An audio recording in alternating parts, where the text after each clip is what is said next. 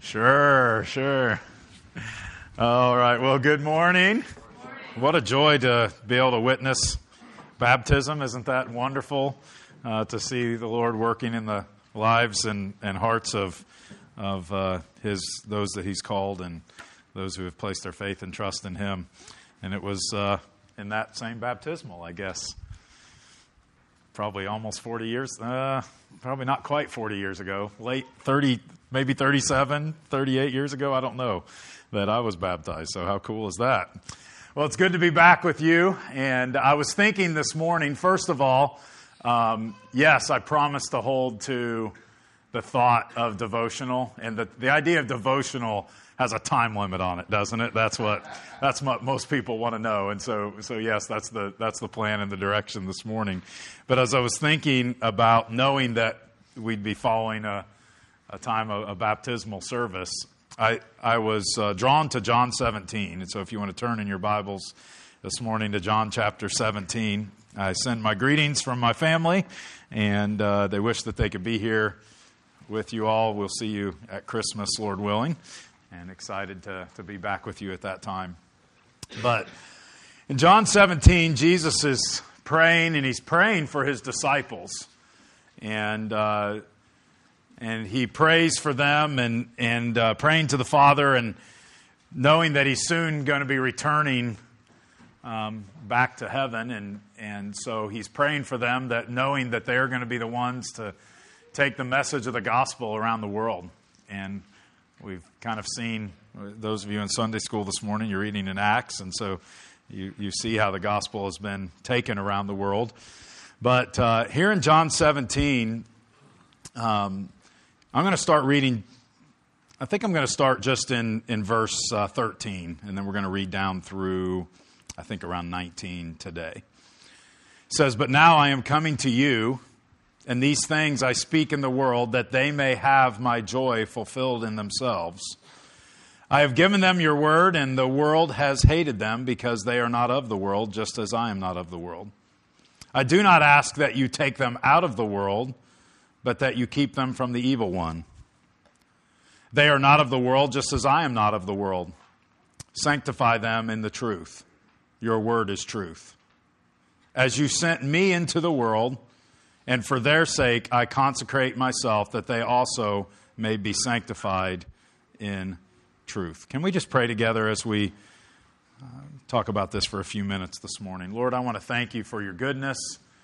Thank you for your word. Lord, thank you for Jesus, who came and lived a perfect life and died on the cross in our place, rose again in victory over sin and death. And Lord, thank you that we can celebrate this morning with those who are identifying in you and identifying their life in you and in faith in you. And Lord, may you bless them and use them in this world. And Lord, as you prayed for your disciples, we pray and think today of even those who have been baptized, that you would send them out into this world to be a light in this community and wherever you take them. Lord, we pray in Christ's name.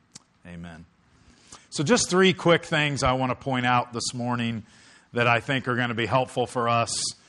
And as Jesus is praying for His disciples, there are three things that I think are very helpful. The first thing you see in verse 15, His prayer to the Father is that they would not be isolated, but they would be insulated. You notice that as we read verse 15 when He says, "I do not ask you to take them out of the world, but that you would keep them from the evil one." And it's interesting because we live in a world where sometimes it feels like the easiest thing to do would be a monk, right? Just go and live in a monastery. And there were, if you've studied history, there obviously have been times throughout history where many have done that. I shouldn't say many. Some have chosen to do that. But that's not the example that Christ sets for us. It wasn't the example, and it wasn't He prayed for His disciples. Rather, His prayer was, "I know that you are calling them into the world, but I pray that you would protect them as they go into the world." And so I like the word insulate them rather than isolate them. And the idea of insulation is an idea of protection, right? We understand insulation in upstate New York because it's very cold. So we have a house that's very well insulated, but there's only a certain amount that insulation can do when it's removed, when the heat source is removed from it. So last 2 winters ago, I guess it was, we had a storm that knocked our power out on a on a Friday. Ended up dropping about 19, 20 inches of snow, and we lost power. And Lynn and Courtney were out of town. So Lynn's my wife, and Courtney's our oldest daughter. And so this was actually, my years are messed up. This was 3 or 4 years ago. Isn't that funny how time flies? So it was me and the twins. And so the first night, if you've ever been in this situation, it was going to get down into the high 20s that night. And so we thought, we're going to be okay. The power went out about 11 a.m. on Friday. So we just piled extra blankets on the beds, and we went to bed and woke up the next morning, and it was cold, and we still didn't have power. And so we actually we went to my office because we have a generator on our campus, and we had heat there. And so we went and hung out in my office that day. And that night we came back to the house, and it was getting colder and colder. And we didn't stay at the house that night. And I checked the forecast, and it was going to be 17 below zero that next night. And so I started to get nervous about our pipes in our house. And it was getting into the 50s in the house. By the time, so we went and actually stayed somewhere else that had heat that night. And I came back the next morning, and we have a digital thermostat. And the digital thermostat was no longer saying the temperature, it just said low. And so I Googled what happens when this model of thermostat says low. That means it got under 40 degrees. And so it was under 40 degrees in the house. So I ended up borrowing a couple of propane heaters from a friend, ran one in my basement and running the first level of the house. And by that night, we had our power back and no pipes burst or anything. But I was thinking through that process. Our house is very well insulated.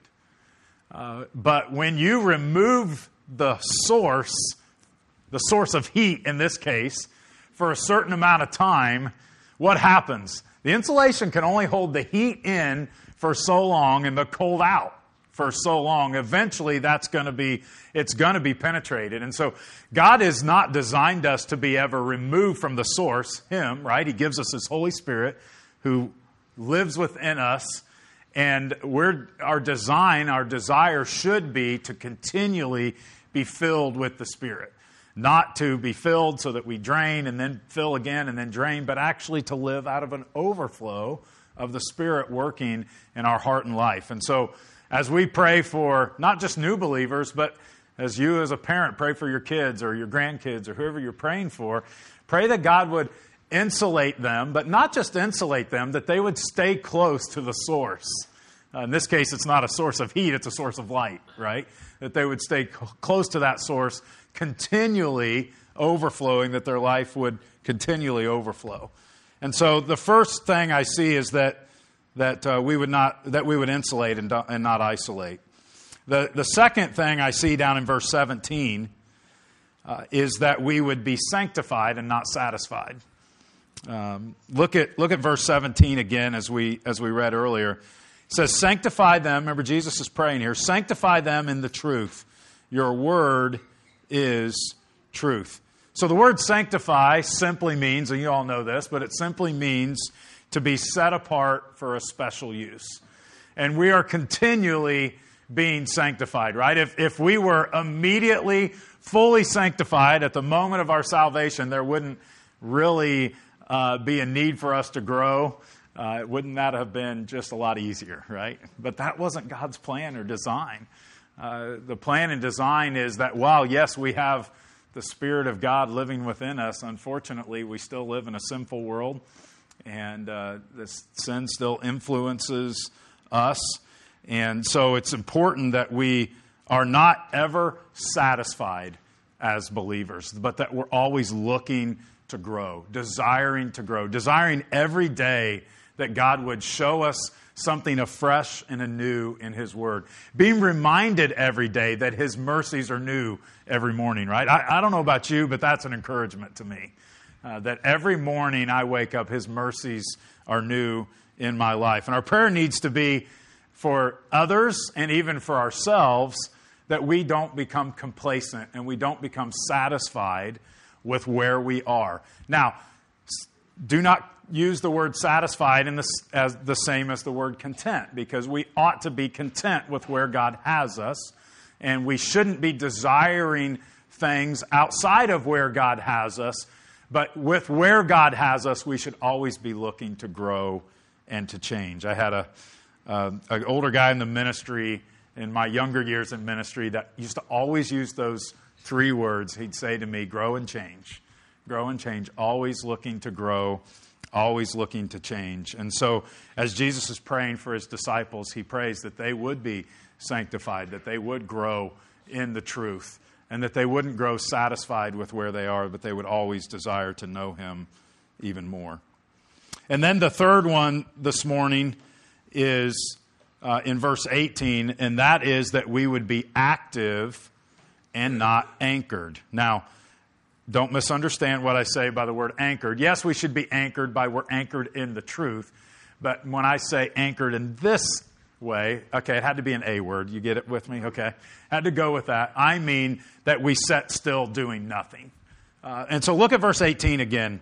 I love this. It says, As you sent me into the world, so I have sent them into the world. And so Jesus uses the example of the Father sending Him to the world. And in a similar way, He's saying, I am sending them now out into the world that they might be my representatives, that they might spread the gospel wherever they go.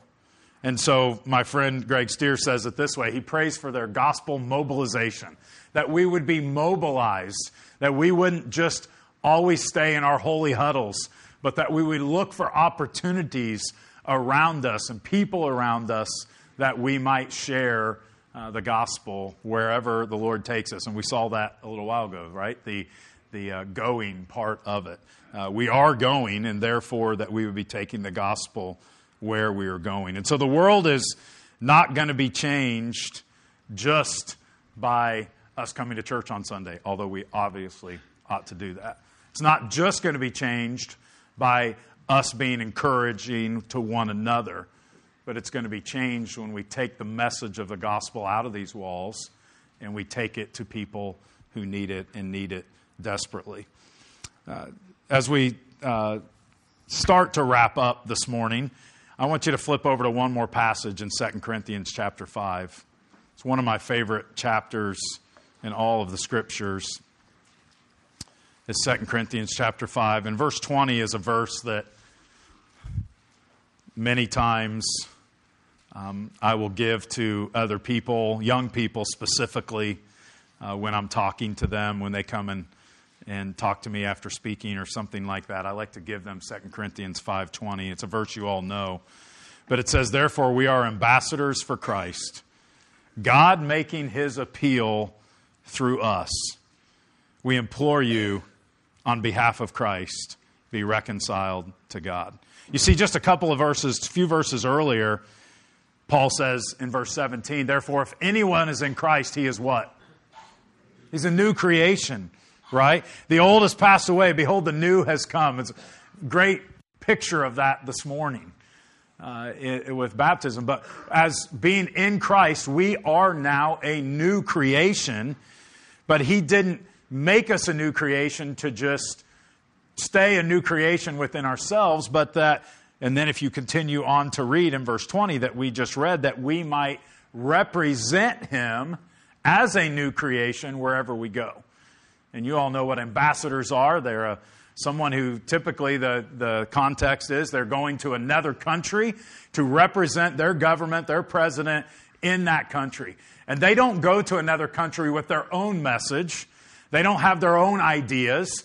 They can't go rogue and just decide whatever they want to do. They go with the message of their government. They go with the message of their president or the message of their leader. They're not representing themselves anymore, but when they're in that other country, they are representing, instead, they're representing their government. And they don't stop being a citizen of the United States when they leave to go to another country to represent in that country. Their residency, their citizenship, I should say, is still here in the United States. And we need to be reminded that when we are called as believers, we are called remembering now that our citizenship is not here, is it? Our citizenship is now in heaven. And therefore, we should not dig our roots too deep into the world system that we live in today.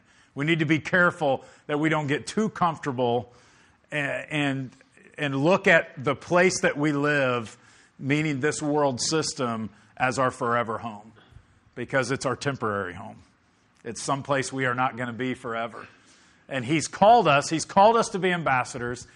And so an ambassador has a message. And so what is the ambassador's message? Well, he gives it to us in the last verse 21 of 2 Corinthians 5 still.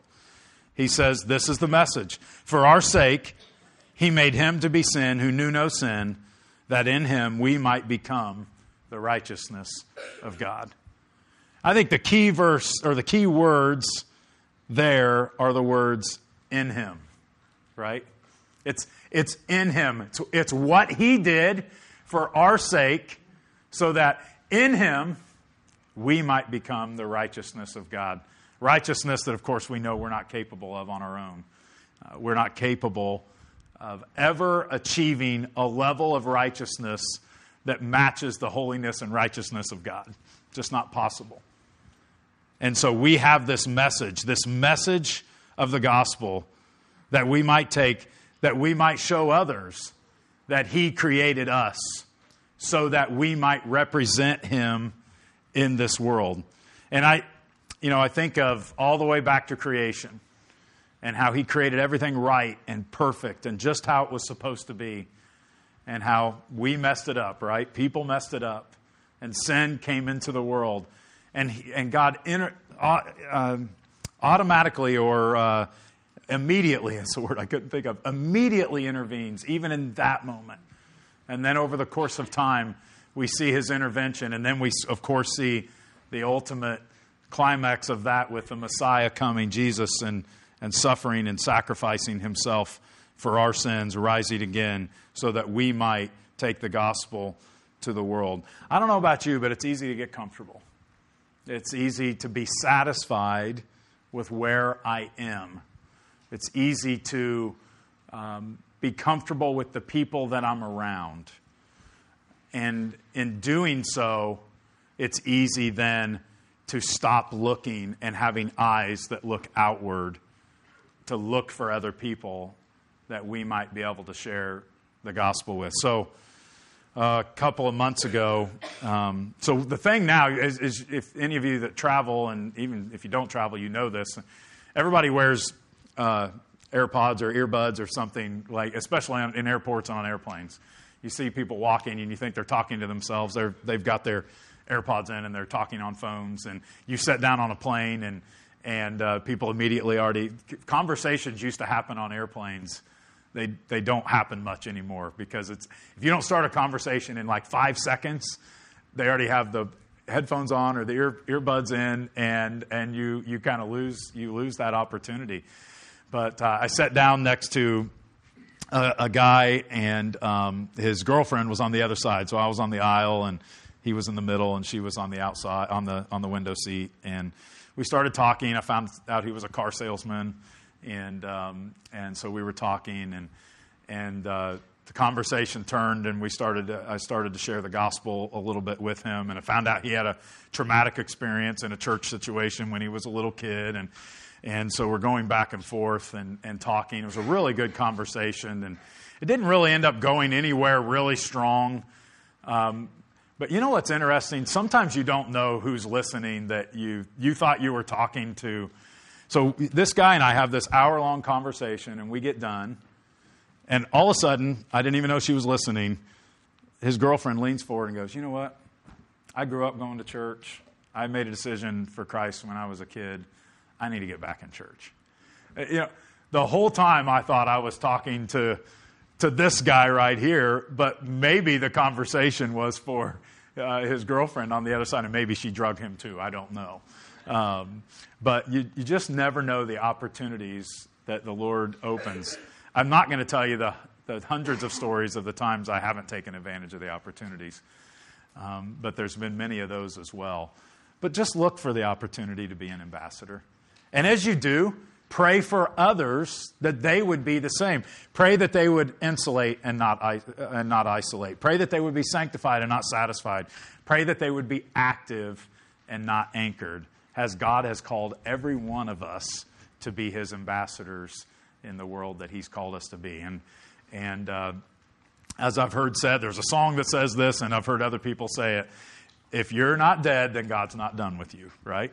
Doesn't matter where you are, what you're doing. God has a plan for you and an opportunity for you, and He wants to use every one of us for that. So can we pray together? Lord, thank you for your goodness.